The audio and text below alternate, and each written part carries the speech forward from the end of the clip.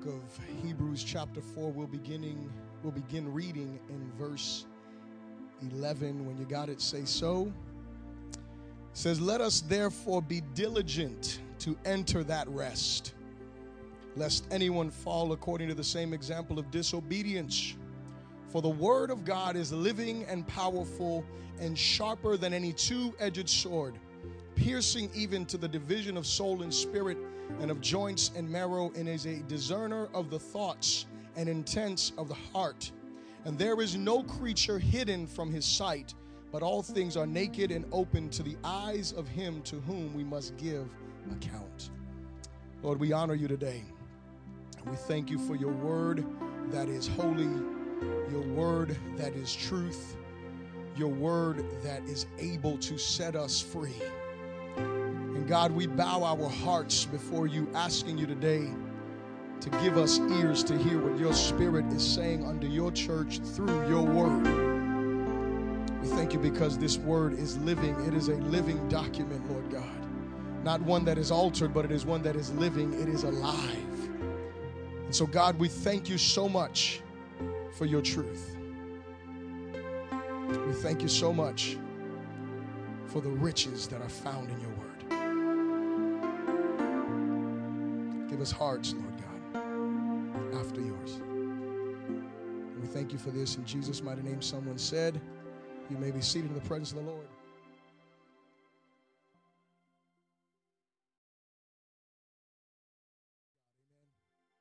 Hallelujah. Glory to God. This is going to be difficult. Praise the Lord Jesus. The book of Hebrews chapter 4 introduces us again, and I say again because it's amazing how the Bible will continue to reintroduce certain topics. When you read your Bible, you find certain characteristics or certain themes that are found throughout the Word that are introduced to us over and over again. Like one would be the character of God in different books, in different areas, in different situations. We dealt with this last week. We are introduced to God over and over and over again. He shows himself differently, continues in a progressive way, revealing himself. You see in their Bible, you'll find that the scriptures show us that there is judgment for sin and there is judgment for disobedience. This is a theme that we see throughout the scriptures. We also find the blessing for faith and obedience. This is something that is a theme throughout the scriptures. We also see the Lord as Savior and the sacrifice for our sins, a theme throughout scriptures. Beginning in the book of Genesis, we see when God clothes Adam and Eve with, he clothed them with animal skins. We see sacrifice being made there. Going all the way through to the book of Revelation, he is the Lamb that is worthy. And so we see this theme being revealed to us. We see the coming of the kingdom and the glory that is to come. These are themes that are constantly being revealed to us throughout scriptures as we read them.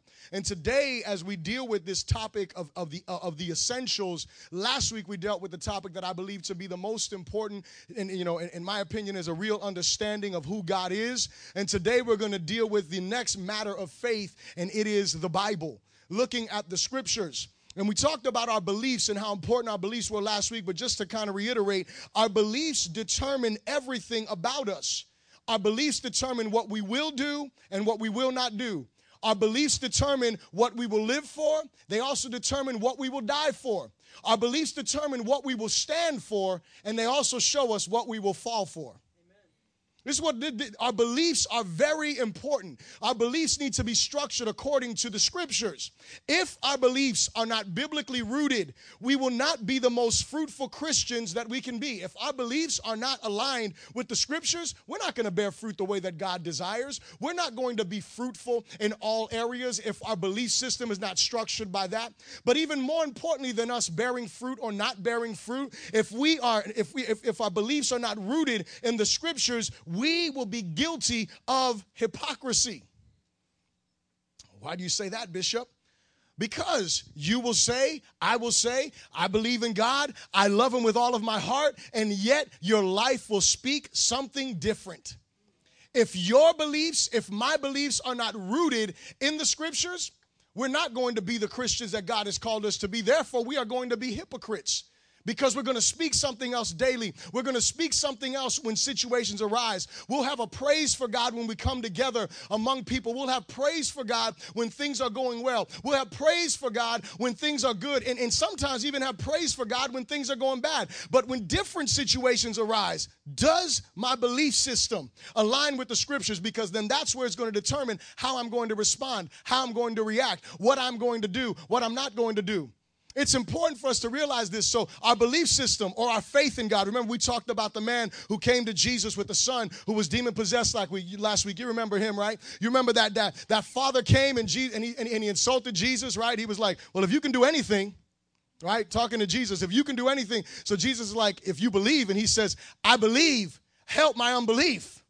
And so we all struggle like that. So we realize it's our belief in God when we're talking about our belief system. And so our faith or our belief in God must be biblically sourced. In other words, the source of what I believe must come from one place, and that is the Word of God. Say amen, please. It must come from the scriptures. But here's the issue. If we do not believe in the infallibility, the inerrancy, the immutability, and the inspiration of the Bible, how can our faith truly and fully be formed by it? If we don't believe that the Bible is infallible, if we don't believe that the Bible is inerrant, if we don't believe that the Word of God is immutable, if we do not believe that the scriptures are inspired of God, how can our faith really be developed by it? Because we're not going to fully trust what the scriptures teach. See, here's the thing. Faith without the scriptures is not faith at all. It's only superstition. That's all it is. You heard the saying, right? People talking about something. Well, knock on wood. What's that mean? Well, what does that mean? I see Christians do it. And you know what?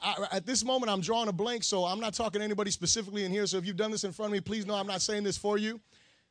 But I see Christians, knock on wood. What does that mean? I looked it up to find out what does that mean exactly. First of all, Christians shouldn't be depending on luck. Hello, somebody. I got 3 amens and a couple of giggles, right? This is a good word for this church today. Glory to God. Right? Knock on wood.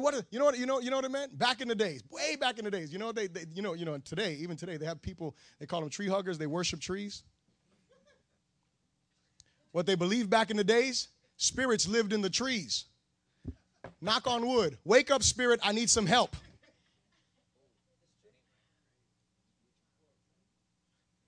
Christians, knock on wood? I don't think you should be trying to wake up spirits. You don't need to wake up no demons. Hello. The reason I say that is because we laugh, but you know what, us Christians, sometimes we're some of the most superstitious.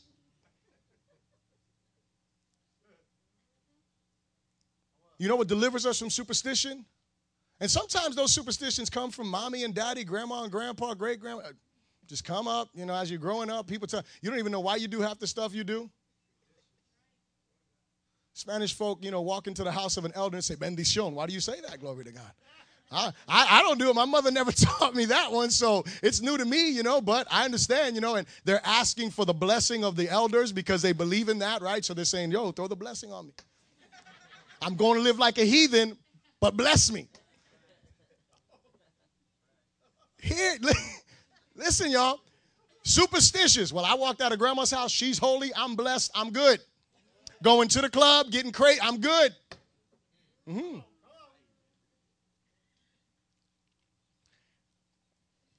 I had a conversation with someone. They had a grandmother passed away, talking about the tradition of the family. Well, they do this thing, and I was going to look it up. I didn't look it up, but, anyway. They said that within the Catholic Church, what the tradition is in their family is after like 9 days of the person being dead, they get together and they say the Hail Mary and the Rosary and all this stuff. Are you a Christian? Have you been delivered from that? Hail Mary, full of grace. I don't even know the whole thing because I was not Catholic, glory to God. But listen to me. This is the tradition. Why do we do? Superstitious, man. We got to do this, right? Why do we have to do that? Is it in our Bibles? Does the Bible say to do the things that we're doing? Does the Bible say that we should be that? No, it doesn't say that. So our faith needs to be what? Based in the Scriptures. The way that we live should be based in the Scriptures. So I just have a few questions for you this morning, and we'll deal with these three questions that I have. The first one is this. Please repeat this after me. Do you believe the Bible is an infallible and inerrant source of information? My first point, do you believe that the Bible is an infallible and inerrant source of information? Do you believe that? It's very important as a Christian that you can answer that question. If you're a Christian, you should be saying yes. But I don't want you to say yes just because I said you're a Christian and you should say yes. I'm asking you, what do you believe? Again, I don't want you to just say amen because everybody else around you said amen. Do you really believe that? Do you believe that the Bible is infallible? In other words, that what is in the Scriptures will not fail. What is in the Scriptures will come to pass. Do you believe that what the Scriptures teach are infallible, 100% trustworthy? Do you believe that? It is essential that as Christians that we believe that, because if we believe that, we'll defend that and we'll say that, even if you don't have all of the answers. Listen now. I've told you the story before when I was like a couple of months old in the Lord. The Jehovah's Witness came knocking on my door. As they were knocking on my door, I went outside and, I had a head full of knowledge. Hello. I was puffed up. I was ready for them. I was like, oh, y'all going to come and try to convert me, but y'all leaving here saved today. All right? Came up in my house, sat down. Actually, we didn't come inside the house. We were standing outside in the carport having this conversation. When I left that carport, I walked inside and I was like, man, am I saved? I was messed up, man. I was like, man, is my Bible right? I'm like, hold on a second. What do we believe? What do we stand for? You believe that the Bible's infallible? You believe that the Bible's inerrant, meaning that there are no errors in the Bible. You believe that? Or do you believe that there's some contradictions somewhere that you just don't understand? If you believe that there's contradictions in the Bible that you don't understand, you do not believe the Bible is inerrant. Did you hear what I just said? If you believe that there are contradictions in the Bible that are things that God just doesn't want you to understand, you don't believe the Bible's inerrant. Hear me? You don't. It doesn't mean you're going to understand everything about God, but when it comes to the Word of God, line upon line, precept upon precept, here a little, there a little. Y'all remember Pastor Robert did the class with you? He went through the book of Matthew, Mark, and Luke, and John, and he showed you all of the different things that are in the gospel at the end, dealing with the resurrection of Jesus and how one person saw two angels, one person saw one angel, one person saw an angel on the top, another person. Did the Bible contradict itself? No. Different perspectives. God is not contradicting himself in his inspiration of his word. The question is, do you believe it? If you are a Christian, you should believe these things. Why? Because there are many people, even some who say they are Christians, who question the reliability of the Bible. They question it based upon translation. You've heard it. You've talked to people about the Bible, and I'm sure you've had conversations where someone is like, yeah, but that's just man's word. That thing's been tampered with for so many years, and, different translations and all this. How can it all be right? They don't believe the Bible's inerrant. That's what they don't believe. The question is, what do you believe? Not what they believe. Remember, Jesus asked the disciples a question, who do men say that I am? All right, you told me all their opinions. Now, what do you say? Because what matters is what you say. What matters is what you believe, because what you believe is what you're going to live for, what you're going to die for. So the Scriptures, there are a whole bunch of people that have that mindset. Oh, well, the Bible's been tampered with. Man has changed this, words of that. It was written in Hebrew and Greek and Aramaic, and how can it all be the same? These are all questions that come up and begin to question what about the Scriptures that we hold dear to, that we hold true to? Do we believe these things? It is important for us to note something. I want you to realize this, and this is important for you to grasp. You can write these Scriptures down. Genesis chapter 3, verses 1 through 7. You guys should know this story pretty well. What was the first thing that the enemy questioned? The first thing that he questioned. Did God say? What was he questioning? God's word. This is not a new trick. This is the first trick. This is the first thing that happened, was the questioning of the word of God. The only thing that's changed is that now we have scientists and dating and all this other stuff that goes on. So but you know what's beautiful? If you really go on ahead and look at science and you find all of this stuff, all of the manuscripts that they found about our Bible, all of these manuscripts, 99.99% of them say exactly the same thing. Is that not amazing? And nothing has changed. Nothing has, throughout all of these years, if you look at how serious they were when you go and you check these scriptures and you look at what it says here and what it means, all of these things are accurate. So it's all right according to science. We just got to know that. Hello? So the devil has been doing this. Why is it that he wants to question the word of God? Well, it's pretty simple. Because when he questions the word of God, it's his only chance at disarming the church and keeping lost people deceived. If he can get you to question the word of God, he disarms you. Why? Because you're walking in doubt, not in faith.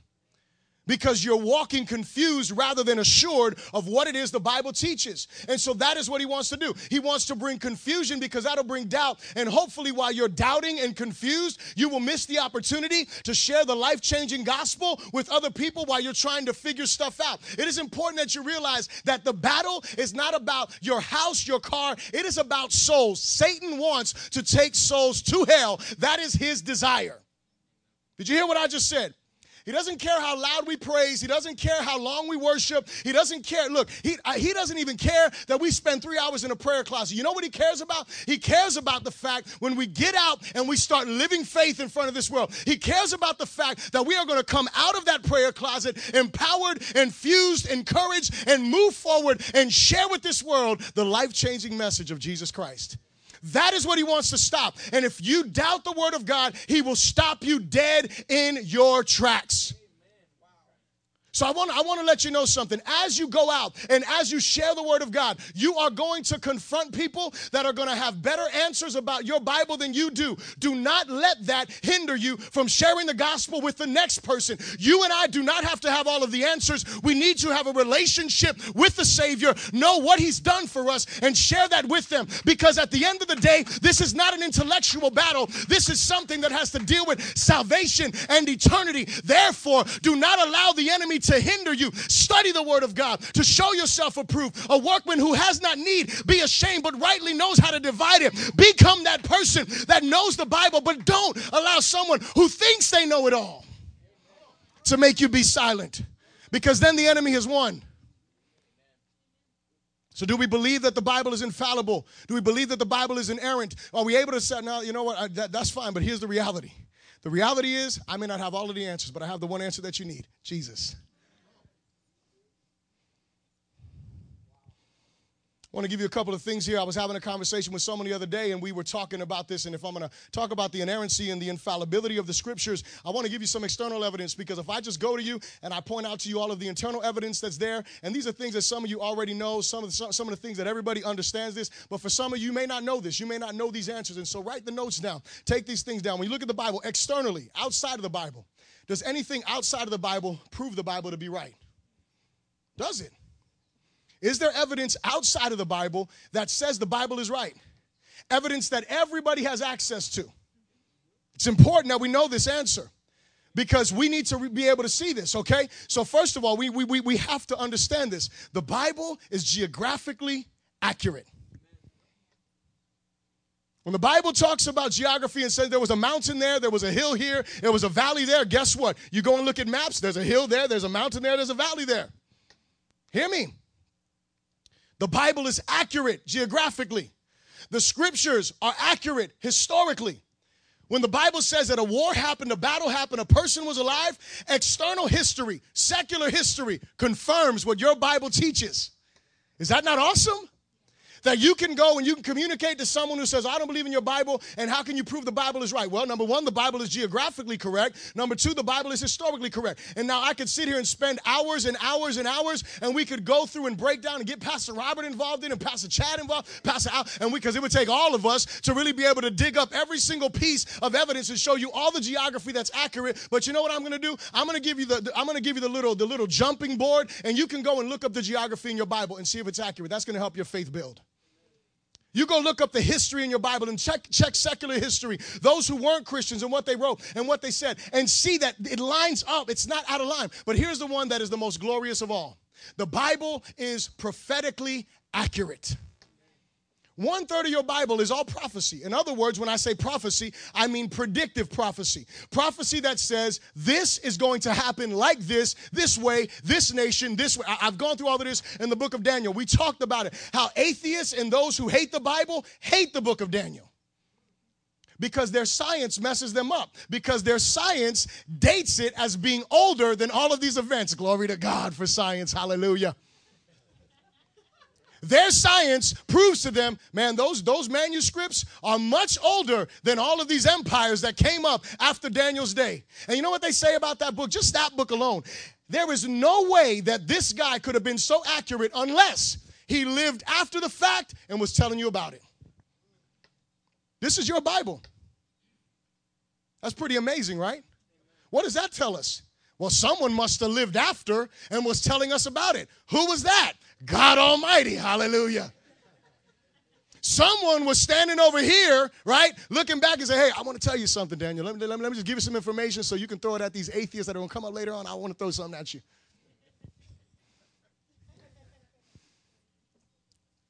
This is our Bible. Infallible. Inerrant. Do we believe this?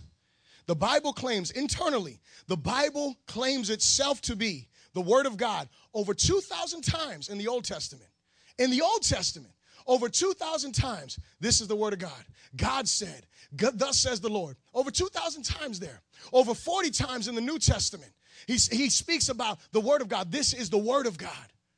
God makes, he makes external examples and says, look, this is going to confirm what I've already said internally.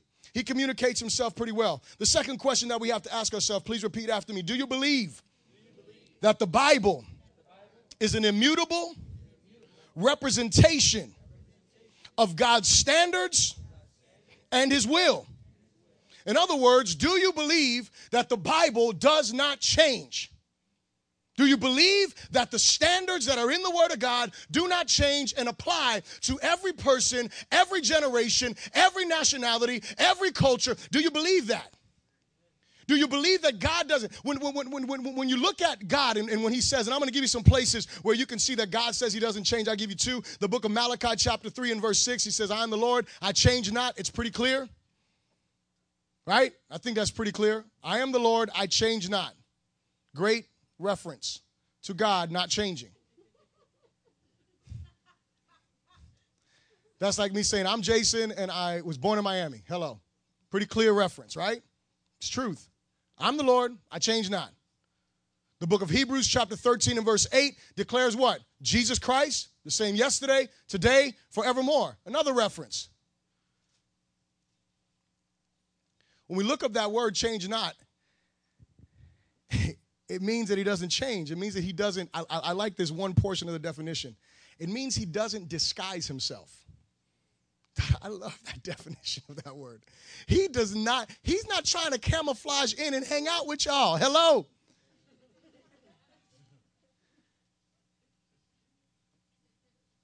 Like God is over here like, incognito chilling like, yo, what's up? I want to deal with y'all. Hold on a second. Listen, I can't stand, I'm not even going to get into none of them right now because I just don't feel like offending you that way. I want to offend you so much. I'm just joking. I don't want to offend you at all. But, man, people got some stuff they say about Jesus, and I'm like, man, I don't know who you are talking about.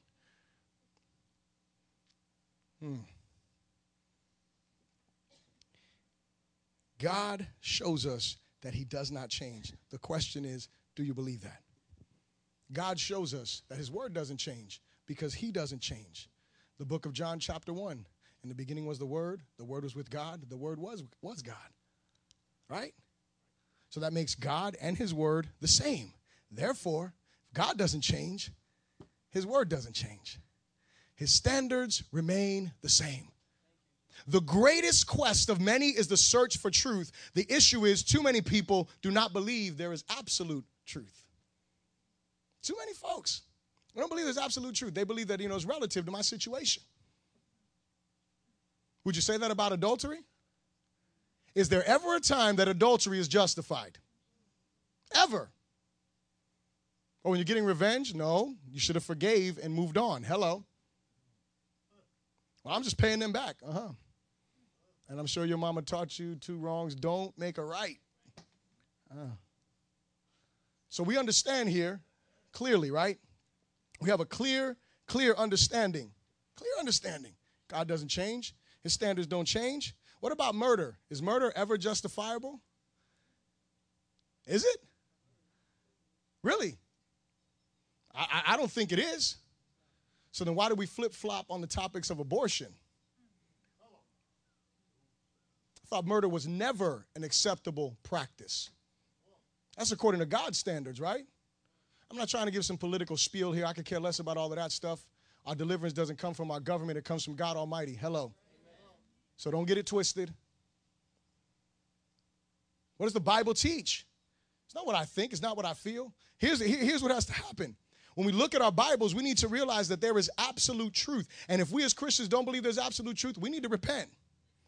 If we call ourselves Christians and we don't believe that there is absolute truth in the Scripture, then we need to repent. So what do we find? We find this. We find that the moral truth found in the Scriptures is absolute, transcending culture, transcending time, transcending all advancements in knowledge. Hear me. Turn your Bibles with me really quickly, please, to the book of Psalms 19. Very good portion of Scripture. I love this text. Speaking of the Word of God, Psalm 19, verse 7.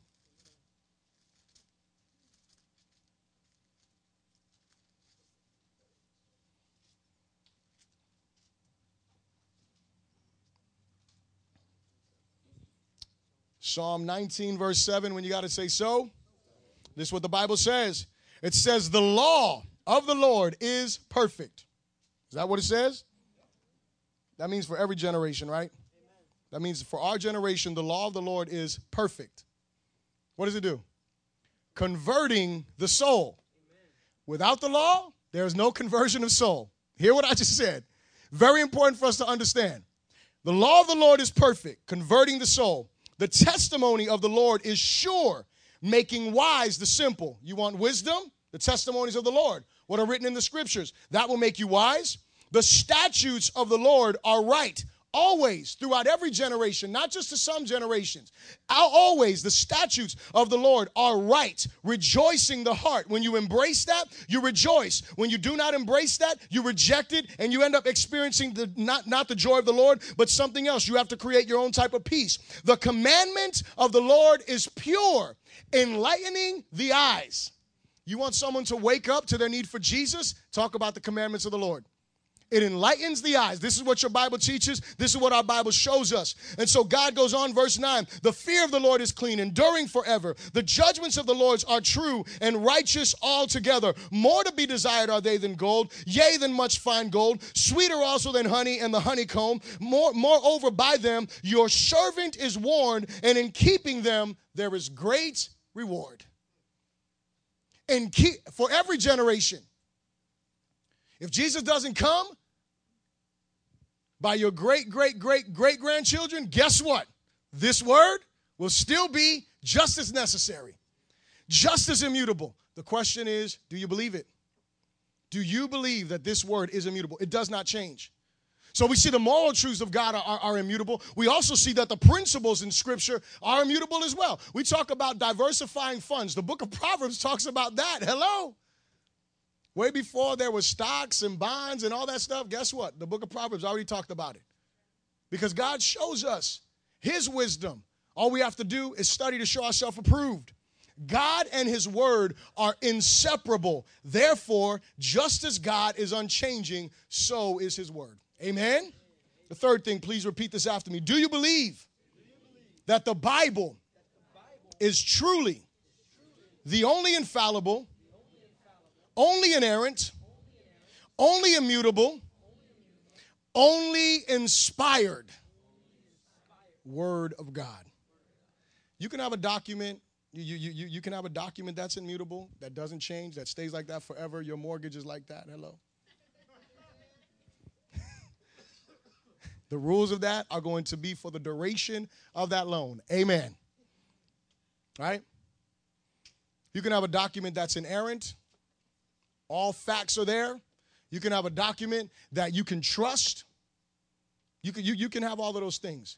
But to have a document that can boast that it is immutable, that it is inerrant, to have a document that can boast that it is infallible and it is inspired is impossible. Inspired by God. For the Christian. For other people, it's different. The book of Quran, inspired. Right? You see this stuff on television, don't you? You see these books that they found, these extra gospels there, right? They hold those as being inspired. You've seen Bibles way back in the day, right? And they have this, apocrypha in there, right? They hold those as inspired. Why don't we? Because they didn't pass the test. They didn't pass the test. The authorship was not correct. I want to give you just a couple of more things here regarding how do we get our Bible? How do we get these scriptures here? Well, the first thing that had to be there is that the author of any book in the Bible, this is the reason why the Apocrypha and all these other books don't make it, is because they have to have the authorship, had to be a prophet, an apostle, or a close associate. That was the first standard that was there. Authorship was important. Who wrote this book? Who gave them the authority to write it? So then when you move on, and we understand, okay, the author of the book is important. The next thing is, any other scripture that is going to be held as scripture doesn't only have to have the right author, because if I go on ahead and I say, well, John might have wrote this, but it contradicts what Paul said. Right? So it's not just one standard, not just who wrote it, but it is also, hold on a second, does it contradict anything over here? Also, they're going to ask questions like this.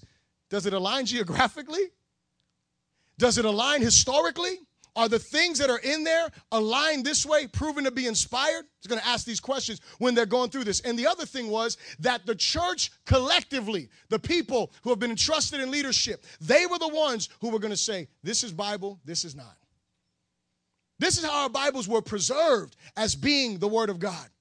And so we see that there's some standards there that were held to make sure that these scriptures got to where they are today. And there are no other books that are going to come out that are going to be inspired the Word of God. Amen. Hear what I'm saying? Don't look for it, and please don't try to be the author of it.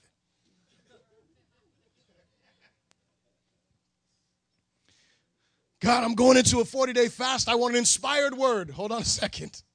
Take it easy. Folks did that, made some crazy religions. Hello. Hear me now. What we need to understand is that the Bible is the inspired Word of God. I'm going to give you another scripture reference, the book of 2 Timothy chapter 3, verse 16 and 17. It talks about all scripture being inspired by God. Y'all know for years that has been one of my favorite words, the word theopneustos, which means divinely breathed in. Theo, God, pneustos, breath. God breathed. This is what your Bible is. That's why the scripture we started with, the Word of God is living and active. It is alive. The Word of God is living and active. God breathed it in so that way we would be able to be corrected, so that way we would be able to be instructed, so that way we would be able to be prepared for every good work. God breathed this book so that way we would be able to know how to live, and not just know how to live, but be empowered to live this way. The question is, do you believe that the Bible is inspired of God? And is it because here's the thing, and I'll say this boldly, there's some people that hold the counsel of others higher than their Bible. There are some people who hold the opinions of others higher than their Bible. There are some people who have read many other books and have never gotten through the Bible one time. See, the reason that this question is so important is because if you really believe this is the inspired Word of God, then you know what that means? That means that you are going to spend time in it. And not just spend time in it, but you are going to be devoted to it. You are going to want that word to be richly dwelling in your heart. As the Apostle Paul says, to let the word of Christ dwell richly within you. You are going to want to be that kind of, but if you don't believe this, the Bible is just another book. There's no life in it. There's no truth in it. There's truth for some situations, not all situations. No, the Bible is everything that it declares itself to be. And we need to be the ones who go on ahead and say, you know what? If I believe that all scripture is breathed by God, then you know what that means? That means that I'm going to test every prophecy by what? The Word of God. Brother Lewis and I were talking the other day. He was saying that there was someone who's predicting, what's the date again? The date? May 21st this year? May 21st this year, Jesus is coming. Write it down on your calendar. I don't know where they get these numbers from, Pastor Robert. The fact of the matter is, let me tell you what is even more sad. Because you're laughing, right? But let me tell you what's even more sad. This is his second prediction of when Jesus is coming. Same guy. His second, the first prediction, he had people locked up in this place. They were like, yo, Jesus is coming tonight. We're ready to go. And then he has the nerve to predict the second one. That's the worst part, is he's got people following him. There will be people locked up in whatever building he's in saying, Jesus is coming today. And the day will come and the day will pass and Jesus will have not returned. And hopefully he will die before he predicts it again and makes a fool of himself again. Hello. Listen. Crazy. And before he dies, hopefully he will repent of his sin. Y'all are like, Bishop has no compassion. No, I do. I don't want him to be embarrassed and I don't want him to burn in hell. Hello.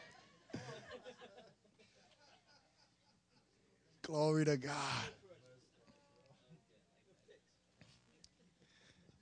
Like, Bishop, that's cold. You hope he dies, Bishop.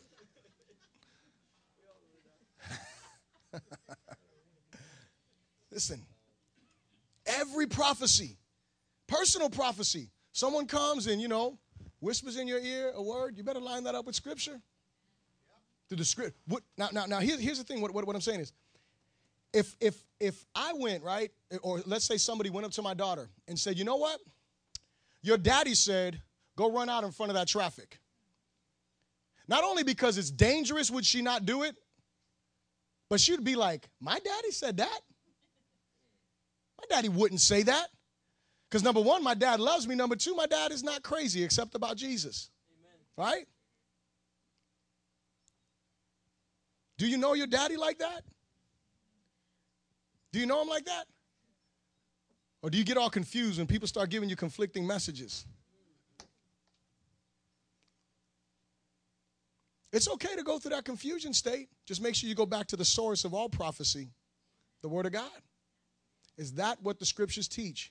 Does that prophetic word that you got align with the Scriptures? Does it align with the character of God? Remember the things that I gave, she didn't realize this, but the things that I gave you in the beginning here, this is the constant theme throughout the Scriptures, so you can align this up with those 5 things. I'm going to say them again. Does it align with the character of God? Does it align with God's judgment of sin and disobedience? Does it align with God's blessing for faith and obedience? Does it align with God's revelation of the Lord, Savior, and sacrifice for sin, Jesus Christ? Does it align with the coming kingdom and the glory of God? Does it align with those things? Because that's what's in the Scripture, throughout the Scriptures, and so we have to ask ourselves when we get this prophetic word, how about when we go on ahead and we look at other books? Other books, Christian literature found that people have written and they've done and they've had experience.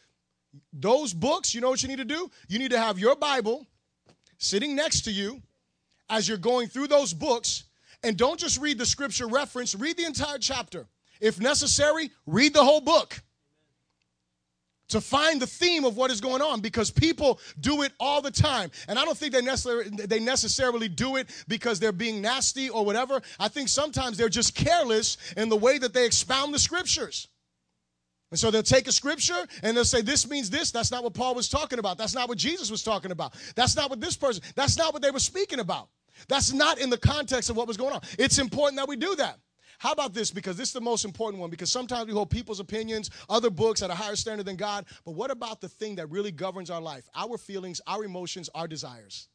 What about those? We need to measure the way I feel, the way I think, the way I decide, the desires that I have. We need to measure them by what? The Word of God. If you really believe that this word is infallible, you really believe this word is inerrant, you really believe this word is immutable, and you really believe that the scriptures are inspired, then you will judge your own feelings, your own desires, no matter how good or bad they are, based on what? The Word of God. That's what we'll do. We'll measure that based upon the Word of God. The bottom line is this: the written Word of God is and must always remain the final authority in our lives, in our doctrine, in our families, in every area. The Word of God must remain the final authority, especially on our own hearts. And I'm closing with this. God is still breathing through His Word. He's still breathing through His Word. His Word is living. He's not going to inspire more scriptures, but he is still inspiring lives through scriptures. He is still breathing life. He is still breathing conviction. He is still breathing deliverance. He is still breathing joy, breathing peace. He is still breathing into our lives the things that we need in order to walk with him and ultimately spend eternity with him. The question is, do we believe it? Do we believe this Bible? Do we believe it? Oh, well, I don't understand it. I didn't ask you that. Do you believe it? We're so busy trying to understand everything, then I'll believe it. Listen to me. The Bible is a book that is to be believed, then obeyed. And when you are committed to believing it and obeying it, guess what God does? He opens your eyes. He illuminates your heart. And he shows you more and gives you more understanding because you are devoted to obedience. Why would God waste his time opening up his heart unto someone who is not devoted to listening to what he's saying and doing what he says? That would be purposeless. And I serve a God of purpose. He's not going to waste his revelation on anybody. He's not going to waste his understanding on anyone. He is looking for someone who says, I'm going to believe what this word says. If he says it, as hard as it may be, I will do it. If he says it, as hard as it will be to stand firm, I will stand firm in it. If he says it, I am going to trust what he is saying. The question is, do you believe it? Do you believe these things about the Bible? If you don't, you need to get alone with God. If you don't, you really need to wrestle with him, struggle with him until you come out believing. I want to read this to you. This book contains the mind of God, the state of man, the way of salvation, the doom of sinners, and the happiness of believers. Its doctrine is holy. Its precepts are binding. Its histories are true, and its decisions are immutable. Read it to be wise, believe it to be saved, and practice it to be holy. It contains light for direction, food to support you, and comfort to cheer you. It is the traveler's map, the pilgrim's staff, the pilot's compass, the soldier's sword, and the Christian's character. Here, heaven is open and the gates of hell are disclosed. Christ is the grand subject. Our God, its design, our good, its design, and the glory of God, its end. It should fill your memory. It should rule your heart, and it should guide your feet. Read it slowly, frequently, and prayerfully. It is a mine of wealth, health to the soul, and a river of pleasure. It is given to you here in this life, and it will be open at the judgment, and it is established forever. It involves the highest responsibility, will reward the greatest labor, and condemn all who trifle with its contents. That's your word, church. Stand to our feet and let us pray.